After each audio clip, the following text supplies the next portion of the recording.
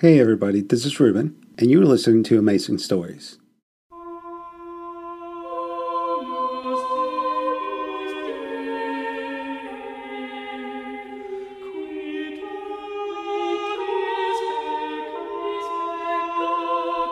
Do you believe in God? Not at the moment. Why not? I'm Dutch. You've got the wrong man. The pain, it's not really burning anymore, is it? It is pure pain. Yes? And it's mounting, going up the scale. There's no upper limit, you know. I believe you. I give you that ghastly scene. Me handcuffed to a black concertina-style radiator, while a sad man with a bald head and black pleading eyes crouched beside me, because the memory of it was triggered by something George Smiley said as he spoke to my students, my trainee spies, in the library at Sarrat. Why pleading eyes? Because it seemed as if, although I was the one being tortured, that he was imploring me to ease his own anguish. Smiley put down his brandy glass. He looked round all of us, and he spoke with a seriousness that chilled even me. Just occasionally we meet the reality we've been playing with. Until that happens, we're spectators.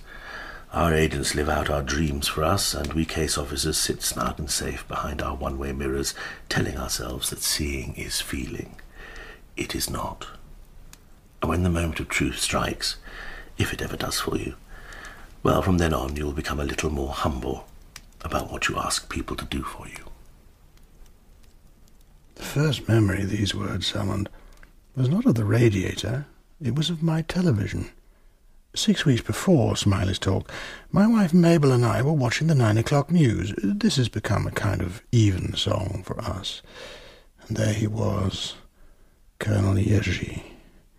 Now, the healthy reaction of an ordinary man would have been to leap to his feet and shout, "Mabel, look, that fellow at the back there's Yerzy. My God, it really is." But no, I went on silently watching the screen and sipping my whiskey and soda. As soon as I was alone, I put a fresh tape into the video machine. I wanted to be sure of catching the repeat on Newsnight. I knew I'd be watching it many times. So, Ned, a letter from Oscar. Yes, first in a long time. Given up for dead 6 months ago, was he not? Indeed, but it looks as if he's been alive and kicking under the rubble. The rubble was what was left of our network of agents in Poland. Polish security had for many years contented themselves with penetrating our existing networks and using them as channels of disinformation, or, when they could, turning our agents and playing them back at us. But after the fall, after Bill Hayden's treachery had been revealed, there was no more delicacy. Our agents were systematically and savagely obliterated, tortured and killed. You're quite sure he is calling to us from under the wreckage? The letter is from him. There were microdots on it in the correct prearranged positions. They turned out to be 16 pages of top-secret orders from the Polish Defence Ministry to Colonel Jerzy's department. Ah, yes, the monstrous Colonel Jerzy, who is based in Gdansk. And where is Oscar? Gdansk. And you want to venture there? Well, there is my naval background, Saul, and my Dutch identity's been tested often enough. It's strong. I could go in wearing that, and the Dutch language. Oh, yes, perfect, I'm told from your mother, but I have to tell you, Ned, my advisor said no. They find it very difficult to believe Oscar could have survived Jerzy's massacre, and I did suggest that given Oscar's record for duplicity and ruthlessness, he just might have, and could be highly valuable. They relented a little. They said, "We're dead against it, but maybe." I then pointed out that now we know how thoroughly Hayden gutted us, you don't have any secrets the Poles could torture out of you anyway. Very true. So I say yes, but only for 2 days. Thank you, Saul. And do please come back. Secrets or not, we'd be frightfully sorry to lose you. I had my own reasons for hoping Saul Enderby would send me to Poland.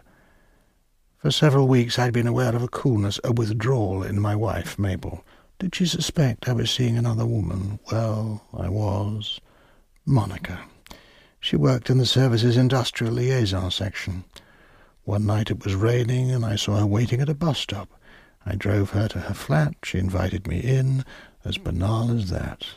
And the next night we had dinner together, trying to work out what the hell we had done.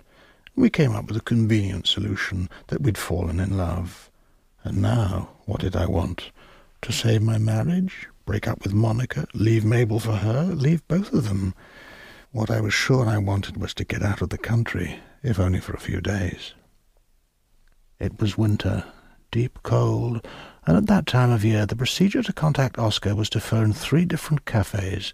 If none of the calls worked, I was to wait at a particular tram stop at 9:10 in the evening. I had the registration number of his blue Trabant. So, there I am, waiting in the snow in the Polish industrial slum that is Gdansk. To the left and right of me, dour, low-lit concrete apartment houses. Above me a smouldering orange sky. No snow falling now, but the street is no more than a pair of black tracks at one side of the tram lines. Not the smallest sign of human love or pleasure, unless one counts the 2 drunks sitting in a doorway on the other side of the street. But they cling to each other in what looks like grief. And then a car is slowing, but it's not blue, and it is not a Trabant. When the 2 drunks have stepped out of their doorway, they look very sober now. Oscar will not be coming tonight. He has been dead for 6 months. You are confusing, monsieur. I'm waiting for no one but the tram. Your English is poor for an Englishman. You are confusing me. I'm from Holland. I'm Frans Joost. There was no ceremony, no locking me up for a few days to think about things, no talk or you'll be beaten. They simply began to beat me. And then they handcuffed me to a radiator and beat me some more. 3 of them, Yerzy and 2 thugs taking turns. Name? Frans Joost. English name. Not English, Dutch. Name. This I had long feared, to have my uncertain courage tested on the rack. Name. It is a kind of death. The shrinking and disintegration and agony are a form of dying. You are reduced mentally and physically to your last component of endurance, and you know all through it that you have within you the power to stop the dying with a word. Name. Name. Ik heb een vergissing gemaakt. Mistake. Mistake. Why is it called the circus? Saul Enderby had said I had no secrets to give away, but I did have one. Who I was. My identity. My name. Did I have the strength to keep that secret? What was going on inside me was mortal combat between my spirit and my body. Those who were applying the pain were merely hired mercenaries in the secret war within myself. Name. English name. Frans Joost. All right, enough for now. Leave it with me.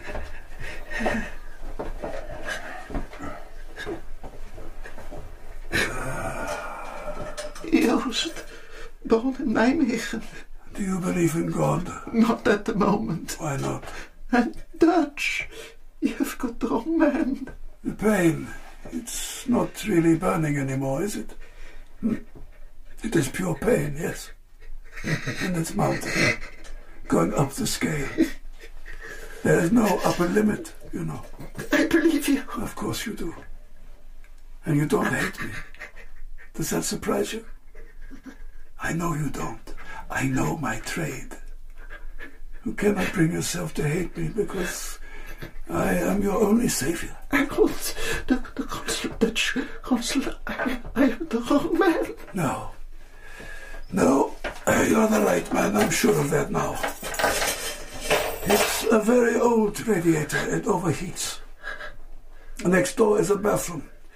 In there you'll find your suitcase. I had it brought here from your hotel. You'll have a bath and put on clean clothes. Then we will take a drive, and then we will take a walk. The cold air will be good for you. What now? You shoot me and throw me over the cliff? No, you will leave Poland tomorrow, alive if not well. I have brought you here because there isn't a microphone on earth can hear us. I wish to spy for your country. Why should he want to spy for Holland? All right, I propose to spy for the Dutch. I need a good professional Dutchman who can keep his mouth shut. You have passed the test. I choose you. You know who I am, of course. My savior? Je bent een gewetteloze smeerlap.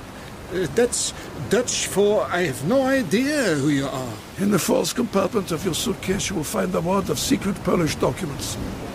At the airport, you will have no customs problems. Why? I mean, it's not my business. Found machinery is, but why? Yes, I suppose your people will want to know about motive. Tell them anything you like. Tell them I'm bored. You could tell them I've realized the party is a bunch of crooks, but they know that already. My father, you know, was a Battle of Britain pilot. Shot down over Kent. You know Kent? I'm a Dutchman. Why should I know Kent? Our next meeting will be in Berlin on May the 5th.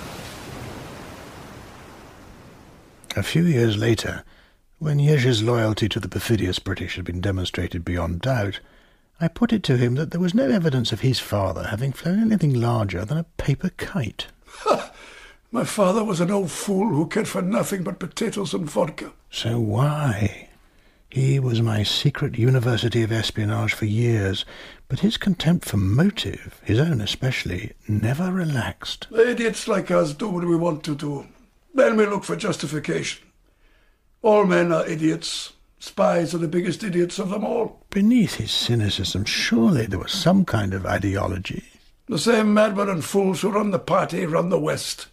There is no difference. Now, when I told him that simply wasn't so, he looked at me with an anger that was like hatred. What about the church? I knew he'd been raised a Catholic. Christ was a manic depressive.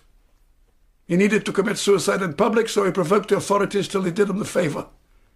Those God-thumper guys are all the same. I know. I've tortured them. We told him, of course, that if ever things went wrong, we would spare no effort to get him out and provide him with a new identity in the West. I'm a Polish creep. I'd rather face a firing squad of my fellow creeps than die a traitor in some capitalist pigsty. Money, then? Simple as that? No. When we offer to open a Swiss bank account for him... I am not some cheap informant. Understand? But, of course, we didn't understand. Only once in the 5 years I ran him did he seem to let slip the clue I was searching for. We met in a Gasthaus in West Berlin. Oh, I'm tired. I've been to a conference in Bucharest. All the time, wires from home, charges of brutality, corruption, more brutality. I am a very tired torturer. Here and here. My wife is a scold, did I tell you that? And she's ugly. My mistress is a moron. I'd rather have a game of billiards. Here. What is all this? What does it look like? Information. You carried all this on you? My pockets are big. You should know that by now. Did you take it all to Bucharest with you and then here? I dropped nothing along the way. 7 rolls of film? You're ungrateful, my little Dutchman? No, of course not. You think it's dangerous? No danger is no life. No danger is dead. No danger... You might as well stay home and mind the baby. Bring up another idiot. What he was talking about, I believe, was not danger so much as feeling. He was terrified that if he ceased to feel, he would cease to exist. The news item which I taped to watch over and over shows a Polish cardinal at an outdoor meeting of Solidarity in Gdansk. He's been exhorting the enormous crowd to moderation. And now he moves among his flock, bestowing blessings and accepting homage. Suddenly he freezes, as I did, when he sees Jerzy. For a moment he seems to make himself neater, pressing in his elbows and drawing back his shoulders, at attention, in obedience. And then he raises his arms again and gives an order to an attendant. Jerzy is brought to him. The two men face each other, the secret policeman and the cardinal. The cardinal leans forward and speaks in Jerzy's ear. Awkwardly, Yerzy kneels. He receives the blessing. Every time I watch this moment, I see Yerzy's eyes close in what looks like pain. What is he repenting? His brutality? His loyalty to a vanished cause? His betrayal of that cause? Or is squeezing the eyes shut merely the instinctive response of a torturer receiving the forgiveness of a victim? I think you've never forgiven me, Dutchman, for the radiator business. You know why? Not just because you knew I was only doing my job. Also because you've never loved enough. Never been damaged enough or hated enough. I'm the same. What is forgiving for the likes of us? Did Mabel forgive me for the nonsense with Monica? No need. All that was required was a kind of pity and a tolerance and gentle good manners. And Monica and I, if we ever met in a corridor, we'd give each other a rueful smile. We could acknowledge ruefully that we'd never really been in love. Mabel and I could smile at each other the same way. But I have seen true love, been a witness to it, and I have witnessed real forgiveness. Hansen.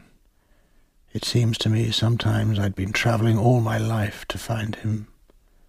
Hansen was a man worthy of pilgrimage. It was Smiley who brought him to my attention. George was in charge of service security at the time. They'd given him the courtesy rank of deputy chief. He seemed to be scuttling round all over the place, plugging one leak after another or damping down the latest of many scandals. But he found time to take me for a walk in the park, to brief me about Hansen and look at his ducks. He is without doubt a quite remarkable man.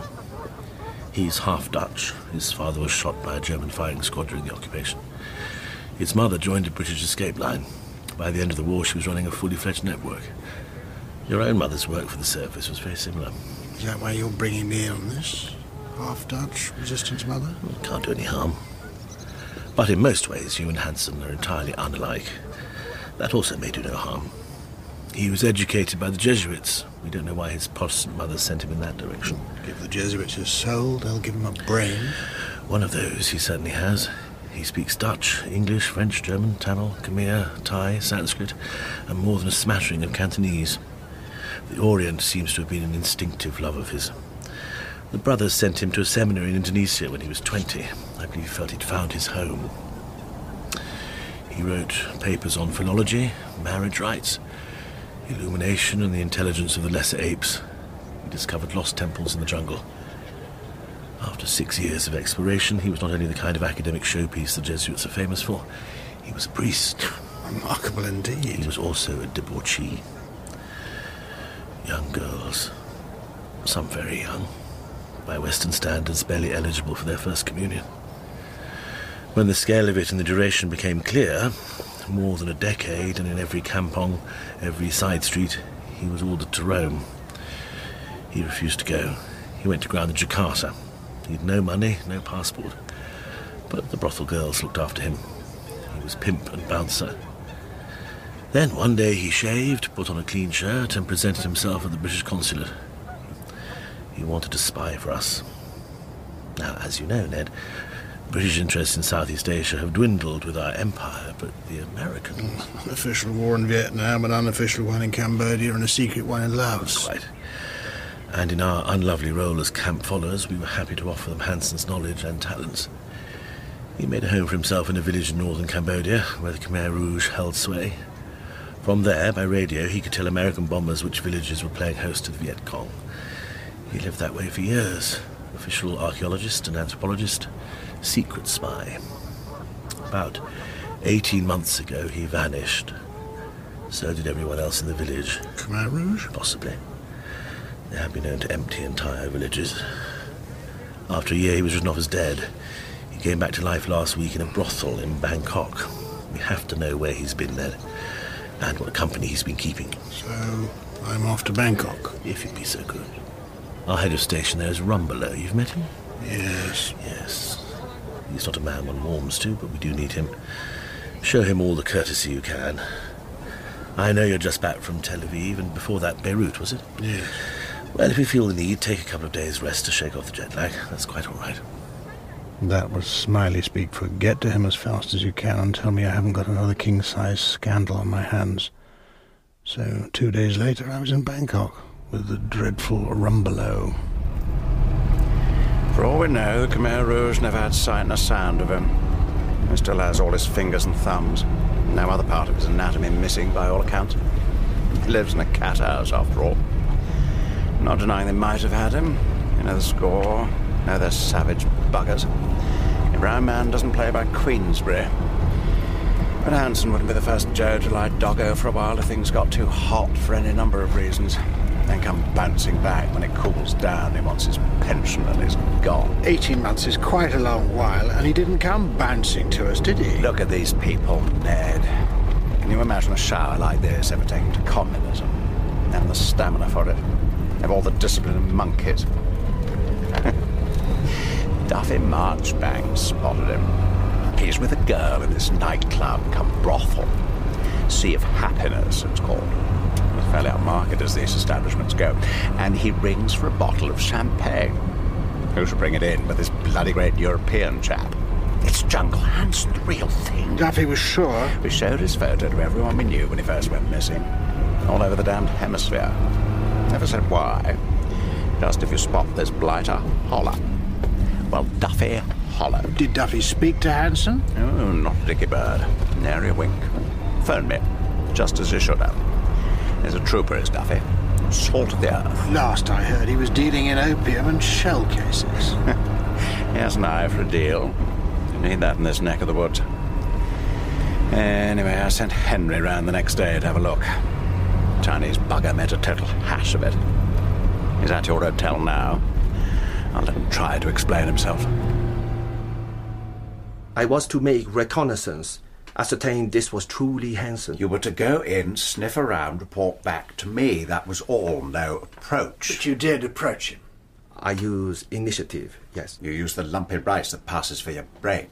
I saw the enormous round eye 3 times. Once carrying a tray of glasses, once pushing a trolley of bottles, and the 3rd time disappearing through a steel door. I believe it was to the drink store. I said to the mama-san, "Who is the round eye who works for you?"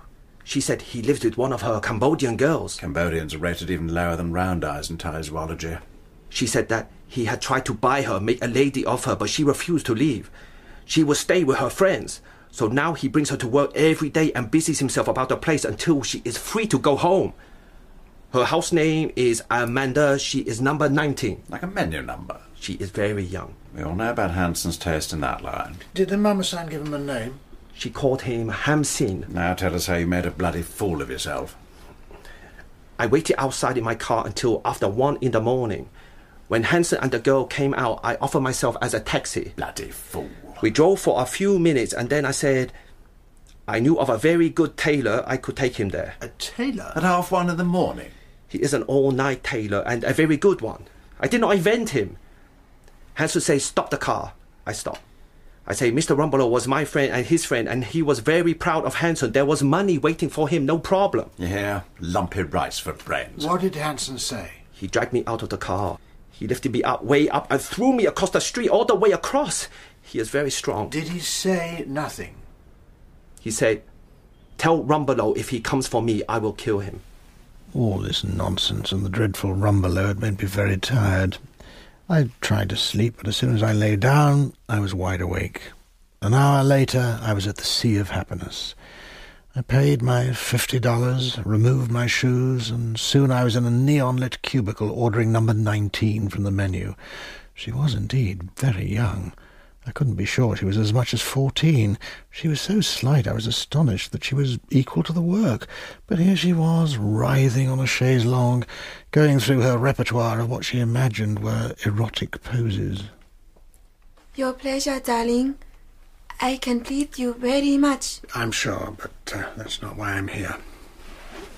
I know all sort of ways. My friend here teach me. You see, I am... What is the word? Supple, I think. Do please sit up. Do you admire my mouth?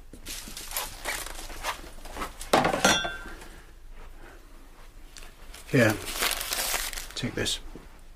Thank you. 2,000 baht.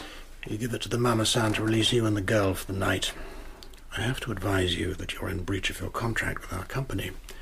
Also, you've assaulted a Thai citizen, and your girlfriend here is an illegal Cambodian immigrant. We may have no alternative but to pass this information to the authorities. Rumbelow sent you. No, someone much more important. My car is parked across the street. Join me there in 10 minutes.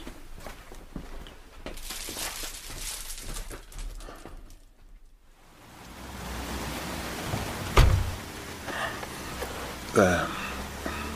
Go to sleep if you can. There's a cushion here. She's a child. Number 19. Is it true she wouldn't leave that place with you? That life is all she knows now. She is admired, she gives pleasure, she is loved, and she is harmless. Is that so bad? Number 19. They also call her Amanda. And what is your name? Peter, Simon, call me anything you like. How did you get into Thailand? I walked. Where did you come over? Near Svaichek. Is that to the far north? You shouldn't be here. Well, because I'm not familiar with the Cambodian border town. None of you should be here. Maybe I should never have come. We have sinned against Asia.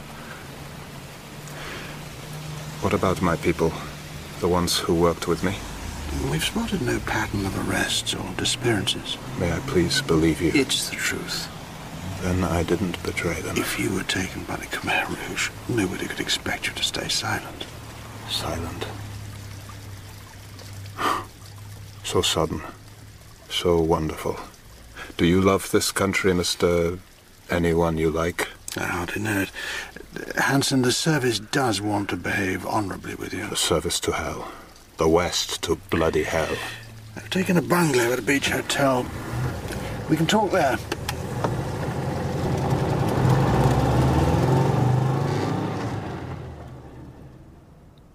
So here we are in Hanson's Asia.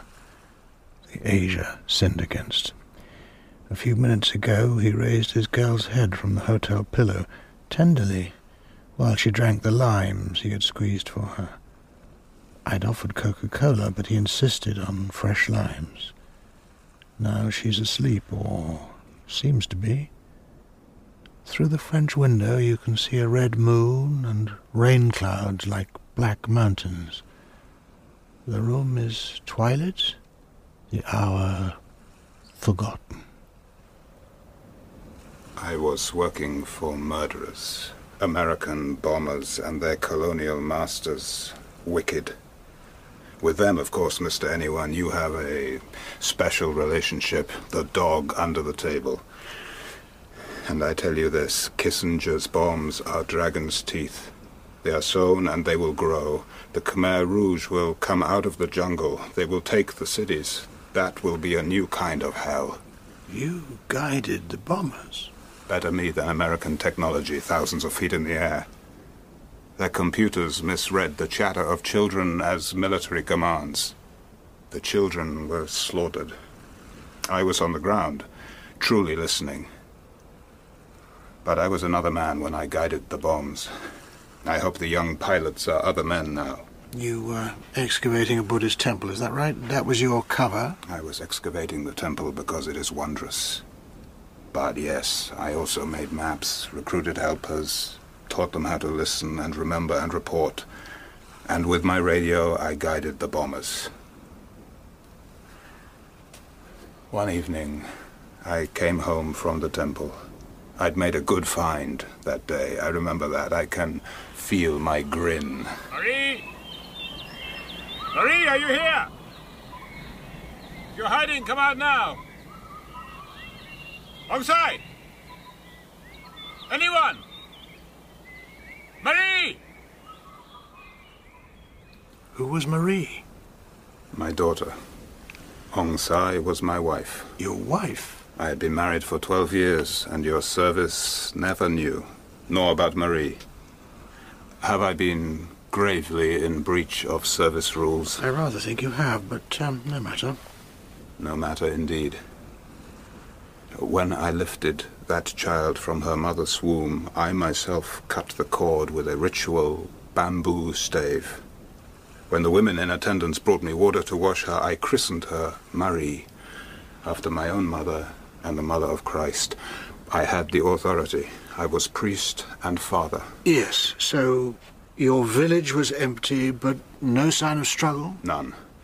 But there were footprints leading into the jungle. I followed them. First, I buried my radio. I destroyed all my code pads and maps. I put 3 bullets through my Jeep's engine.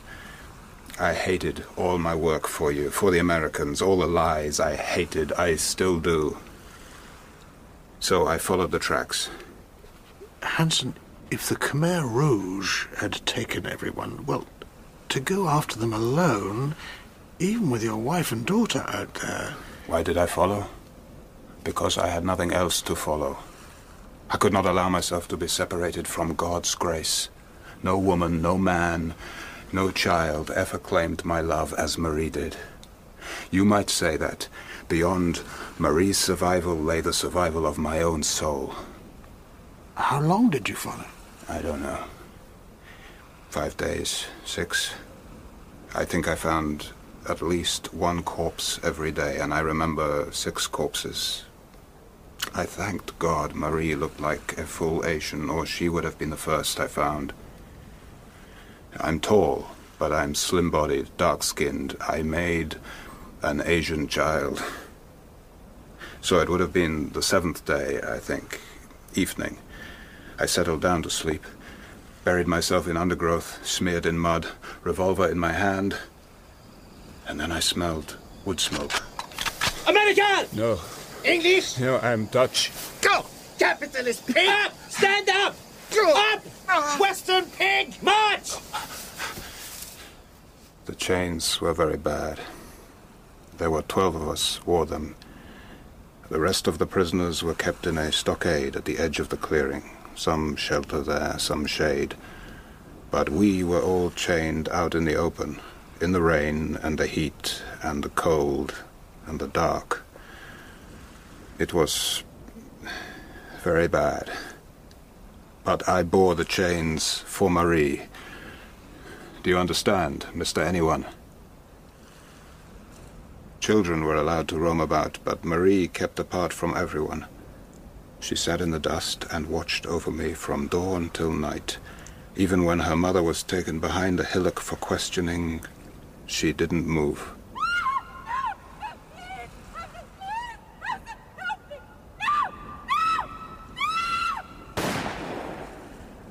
Even then, she didn't move. She didn't even look away from me. I wasn't allowed to speak to her, nor she to me. Prisoners spoke to no one on pain of death, but no words were necessary between us. Her very gaze would help me bear anything. Her love for me was as fierce and single-minded as mine for her. We would be each other's salvation, I had no doubt. Every day I suffered in the chains, and every day I heard someone behind the hillock being interrogated, the screams, the pistol shot, and I thanked God I followed her there. But oh, how I longed to wash myself. The river. Take me to the river. I must wash. Why may I not wash? Do what you like with me, but let me clean myself. I demand respect and cleanliness. Filth! Filth! Filth! Purge me with hyssop, and I shall be clean. Wash me, and I shall be white. No! The party! Only the party! I swear by the Buddha! Please!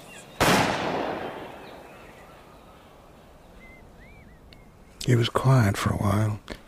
I looked towards the girl, but she was no more than a shadow among shadows. The moon had risen out of sight. Was she asleep? Was she listening? What new things was she learning about this man who'd offered to rescue her from a brothel and been refused? And now he was telling me there'd been a change in that prison in a jungle clearing. Indoctrination classes had begun. The children and a few selected survivors sat in a circle and were harangued by a young warrior in a red headband. Hansen's daughter, straight-backed, as unflinching as she'd been when she listened to her mother scream for mercy, sat with the rest. Hour by hour, she listened to ranting against the hated imperialists, hours which took her away from her father.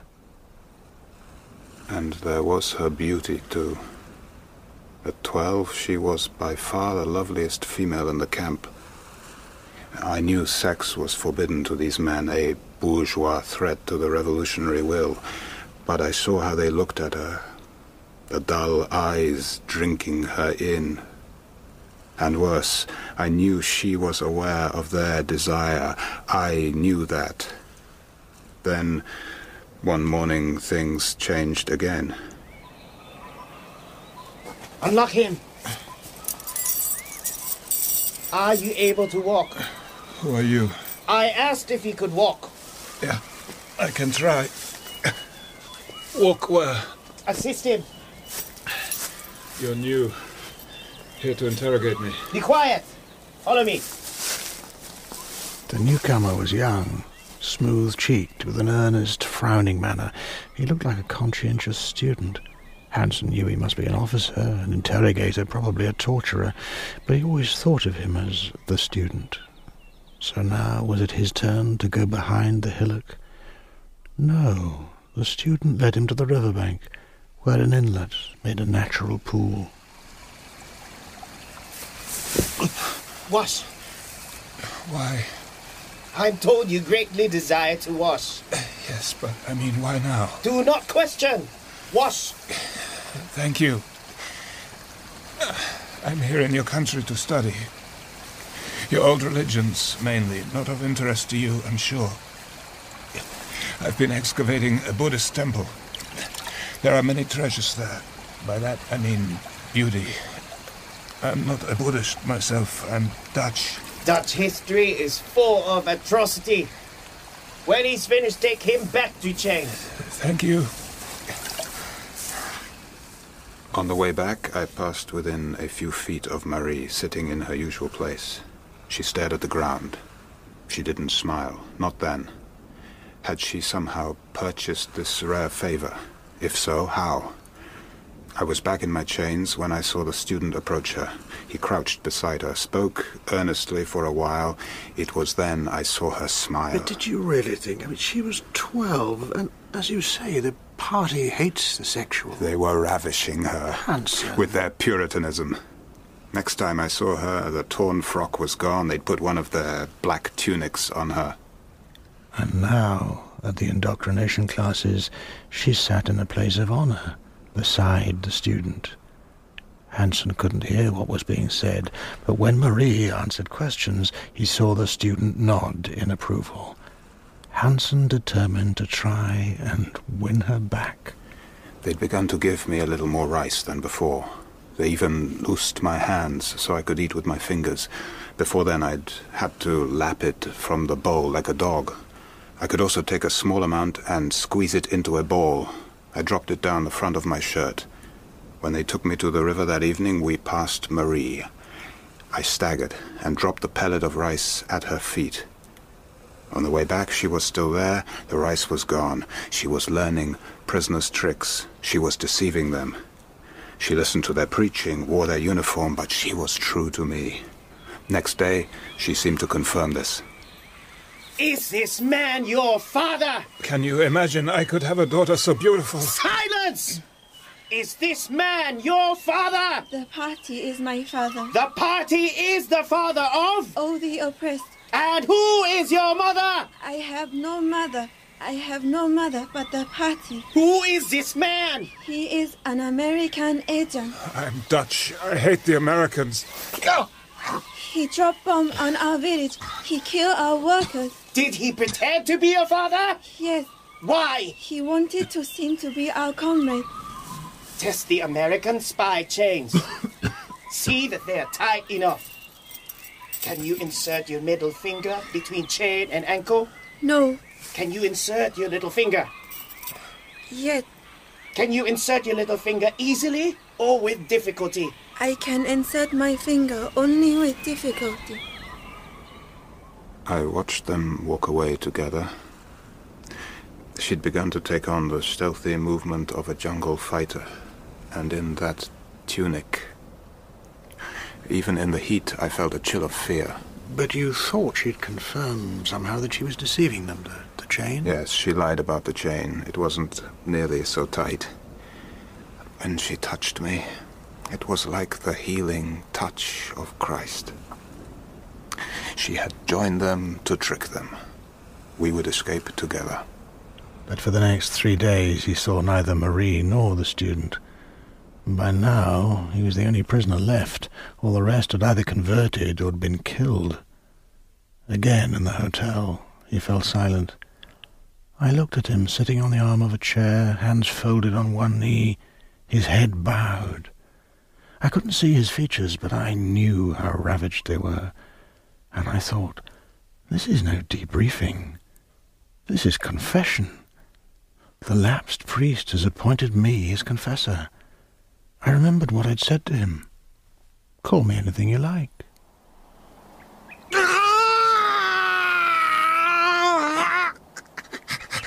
You are American spy!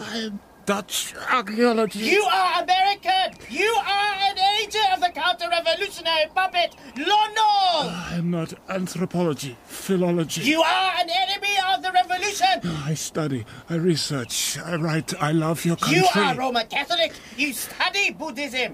These things imprison minds! You are a promoter of anti-party superstition! A saboteur of the popular enlightenment! I swear to you, I love your country. You will now give all dates and places of your conspiratorial meetings with the counter-revolutionary puppet Lono, naming all Americas present! I renounce America. I renounce the devil. Hanson's memory of his torture seemed to be as vague as mine of my time on the radiator with Colonel Yerzy.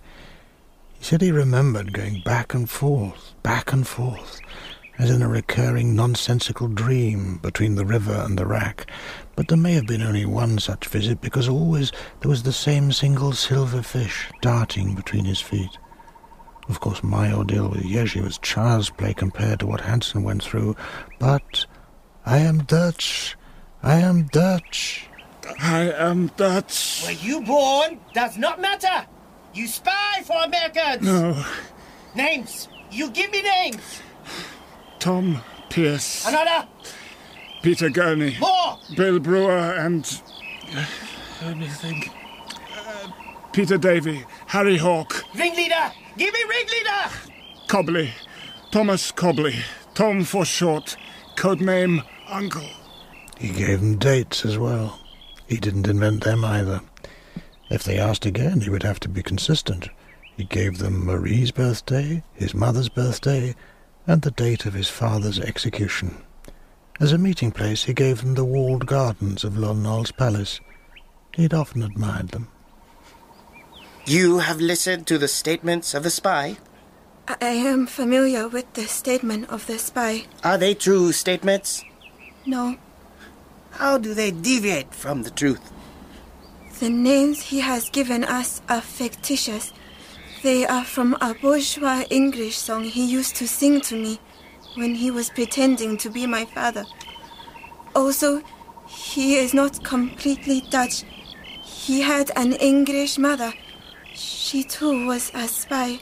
Through the redness behind his eyes, he saw a vision of himself stretched out in the well of a boat. Between him and the jungle branches passing above was Marie's smiling face. She was wearing her Khmer Rouge tunic, and she didn't look down at him deliberately, he knew. But he also knew she was paddling them both upriver to heaven. You will now tell us of your counter-revolutionary work here in Cambodia. While you do so, you will write down all the names, the true names of all other spies in your network. I'm not sure I can write. You will write! Speak as you write! What imperious work have you carried out? I incited Buddhist priests to poison crops and cattle. I did this on the orders of Lon Nol. Write as you speak! I held classes, clandestine classes. They were to spread family values and bourgeois sentiment. Did you guide America bombers? Did you guide America bombers? Yes. I lit beacons. Then I spread rumors that the bombers were Chinese. I gave details of your supply lines to American commanders. I drew maps. And he was about to give them names, real names of Cambodian peasants who had helped him. He could feel the words in his mouth. His hand trembled with a need to write them. When he fainted, he didn't pretend to faint. It was genuine. It was a mercy. The names he had written down were those of Lawrence's officers in the desert. He remembered them from his many readings of 7 Pillars of Wisdom. And he hadn't told them about his radio. No more. Please, I have no more. Comrade, you have read the names the spy has written? I have read them. Are they the names of his co-agents? I do not know. They are unfamiliar to me. Do the spy's statements accurately describe his work in our country? They are not complete. Explain in what way his statements are incomplete. The spy kept a radio in his house.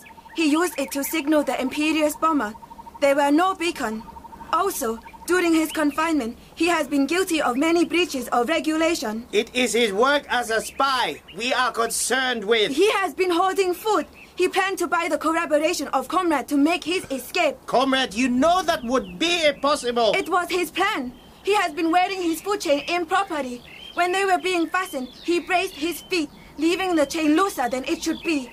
This is an illegal action. He is a whoremonger. Comrade! He debauches our woman. At the moment, this is not our concern. You must listen. He bring our women into his house and drug them. He sleep with girl of my own age. Marie. My name is Mandawi, imperious pig. Mandawi. He takes us for rides in his jeep and sing imperious song. He pretend that he's the father of our children and that our blood is not Khmer. He is a Western liar who tells us we are all different from each other. He has corrupted our Khmer blood. Kill him! Be silent, comrade! Kill him! Kill the despoiler! Take her away! Kill him! Let me kill him! He must be killed! I prayed to God that she could forgive me. You forgave her? I blamed Marie for nothing. They were her own people.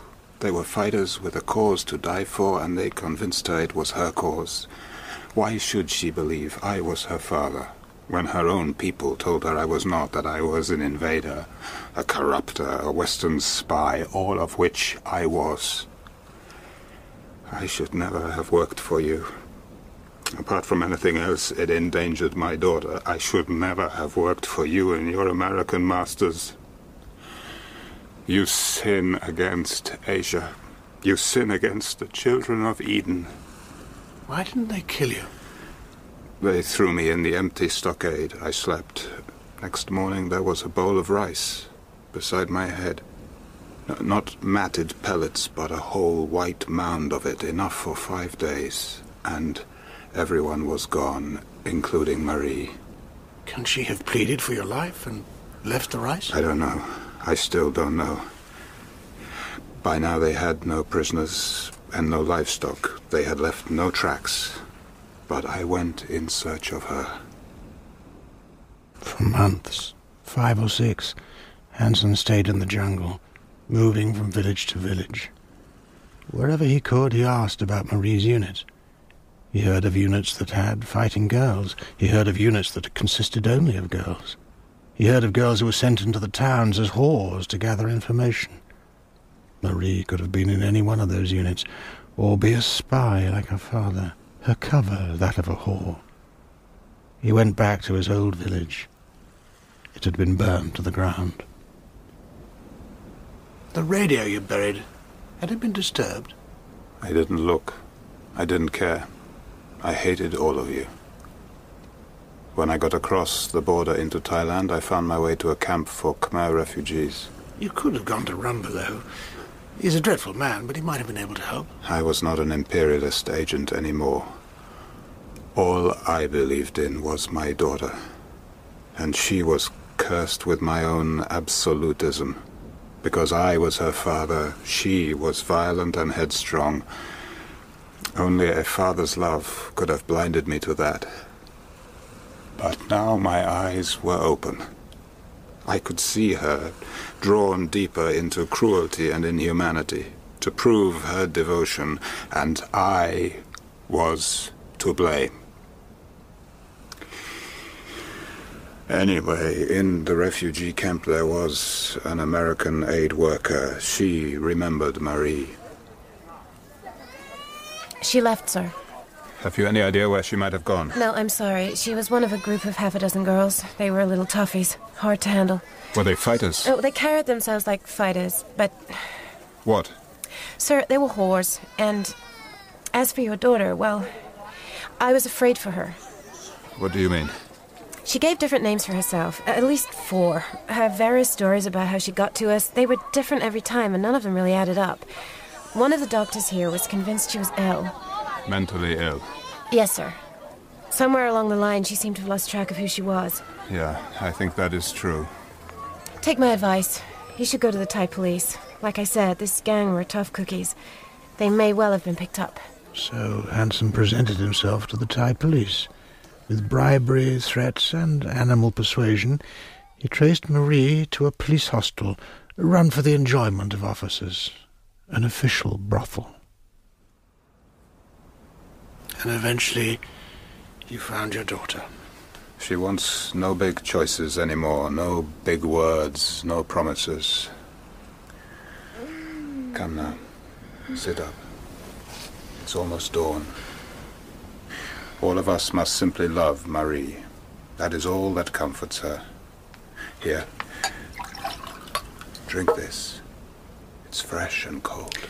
I'll tell Rumbelow very little of this. Tell him what you like. Marie wants to be harmless. She wants to be left alone. Your big talk and your spies and your bombers are not for her.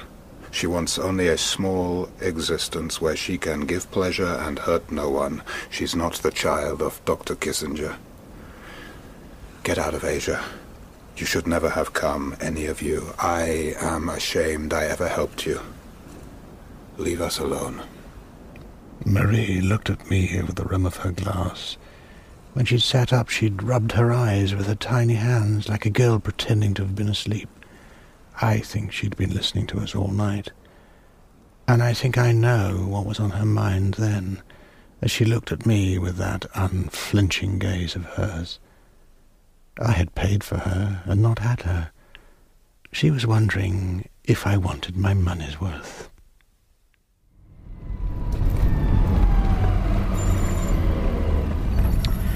So, there you go. Your flight's in 45 minutes. Say hello to London for me. I do miss the old sow.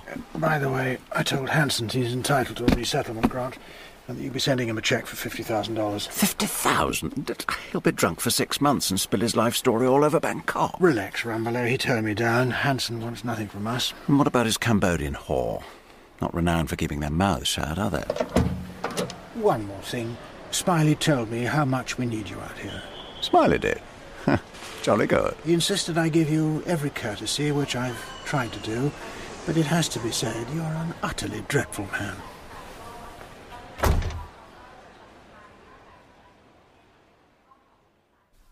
On the plane, I enjoyed, with my umpteenth drink, a seditious thought. I imagined sending Rumbelow and the 5th floor, indeed the entire circus, Smiley included, on Hansen's march into the jungle. I wished I could compel them to throw everything over for a flawed and impossible passion, only to see the object of it turn against them. I wanted to prove to them that there is no reward for love except the experience of loving. There's nothing to be learned from love except humility. So, the Berlin Wall is torn down. The Soviet's own emperor has the courage to say he has no clothes. And after impossible events like these come the ideologies. They trail behind like condemned prisoners, because ideologies have no heart of their own. They are the whores and angels of our striving selves. I looked up, and Smiley was looking straight back at me. Did he know? Had he known back then? that in Hansen I had found what I was looking for. A man like myself, a pilgrim, but one who in his search for meaning had discovered a worthwhile object for his life. He had paid every price and not considered it sacrifice. He was paying it still, and would pay it till he died. He cared nothing for compromise, for pride, for the opinion of others. He had reduced his life to the one thing that mattered to him, and he was free. The slumbering subversive in me had met his champion. The would-be lover in me had found a scale by which to measure his own trivial preoccupations. And now, in that gaze of Smiley's in the Sarrett Library, I saw the promise of more challenge to my unforgiving memory.